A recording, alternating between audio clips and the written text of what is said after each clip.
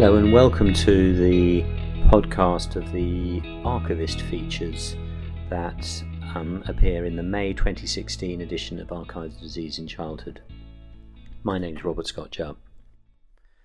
The first Archivist relates to a paper that discusses the pros and cons of screening for autism. Now, we screen for many different conditions in childhood these days. Autism is undoubtedly a major public health concern. Is it possible to screen for it? And if it is it worth doing? The US Preventative Services Task Force set out to investigate that and did a review of all the evidence to inform their decision. The paper appeared in JAMA. Now, there's no doubt about the extent of the problem. There's also, as they found, quite a lot of evidence that early interventions, while they can't make the problem go away, may improve behaviour and may also allow for appropriate educational provision to be made at an early stage. This may help improve behavioural outcomes and be valuable in the long term. They also found that there are well-validated and very usable tools for picking up autistic features at quite an early age. They looked at what was available and found that the best one was something called the Modified Checklist for Autism in Toddlers with Follow-up, MCHAT-F, and this is designed to be used on children between 16 and 30 months, so quite young. It's simple, it's completed by the parent, only takes a few minutes, and so you could use it on whole populations without a lot of input from professionals. Now, it isn't that good a screening tool. It has a positive predictive value of only 50%, but it is just a screening tool, and those that are found to be at high risk will then obviously have to have further assessment before the diagnosis could be made. What's interesting about the literature on autistic spectrum disorder is that the prevalence varies enormously. Lower rates appear to be associated with poorer, less well-educated communities throughout the world. This is particularly true in the United States. So the implication is that this is more of a social than a biological variation, and that in these poorer areas the autistic children are there, but they're just not getting picked up and they're not getting diagnosed, possibly because the parents aren't aware of it. There are cultural barriers, and there are also probably in many places a lack of any resources to help them, so people think, why bother? Population screening could reveal the true prevalence. However, the task force concluded that yes, it is possible to screen for autism, but no, at the moment there isn't enough evidence to justify a universal screening program. Just because you can, and just because there is evidence that those that are diagnosed can be helped, does not mean that it is going to be cost effective for an entire population.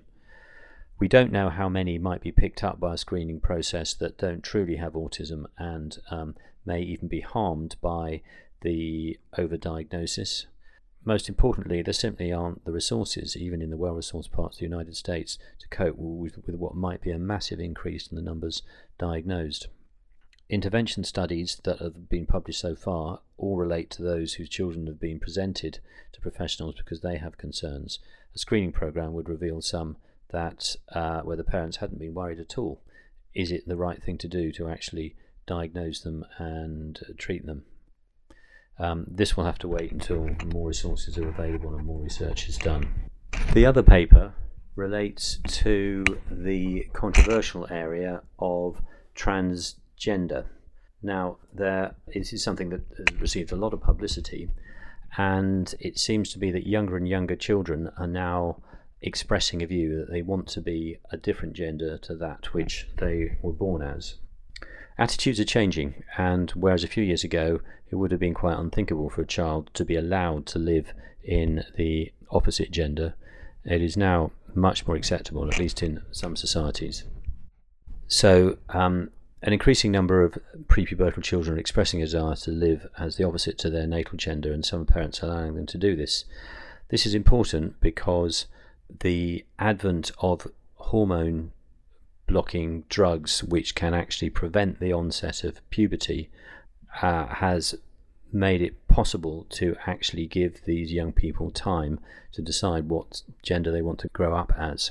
So, researchers in Seattle in the US were able to identify 73 such children by using internet contacts to find volunteers. These children were defined as having gender dysphoria, which is the term now preferred to gender identity disorder. Gender dysphoria means that these children were adopting names, pronoun appellations, that is, he rather than she or she rather than he, and clothes and hairstyles of the gender that they weren't born in, but they had not undergone any kind of surgery or hormone treatment. They were aged as young as 3 years up to 12 years, and for this study they were, by definition, had to be prepubertal. 22 of these children were born as girls and 51 as boys. They set out to look at the mental health of these youngsters, and they did standard scoring scales for anxiety and depression, determined by a standard parent-completed questionnaire. They then compared them with their siblings and with 73 unrelated age-sex match controls. They found that the transgender children actually did very well. They had depression scores that were no different to either their siblings or the other control group. The anxiety scores were only slightly higher, and most of them were in the subclinical range. So the authors imply that children starting out with gender dysphoria are no more disturbed than anyone else, and that if they're nurtured and supported in their decision before puberty, they might avoid some of the problems currently seen in adults. They suggest that all the massive amount of distress and psychological pathology seen in adults could be a result of their difficulties in childhood rather than actually having gender dysphoria itself. I think we need to be a bit cautious in interpreting these. These are a highly selected group of families with parents who are very enlightened about these issues, and they may not be representative at all. And of course, these children are prepubertal, and as we all know, it's puberty that often triggers off mental health problems in the long term. Regarding our everyday practice, gender dysphoria is probably much more common than we think, and maybe we should be more aware of it when we see unhappy children with somatizing symptoms or other things coming to our clinics. Maybe we should be tactfully inquiring about this and suggesting that this is an issue that needs to be discussed. Puberty blocking drugs is even more controversial.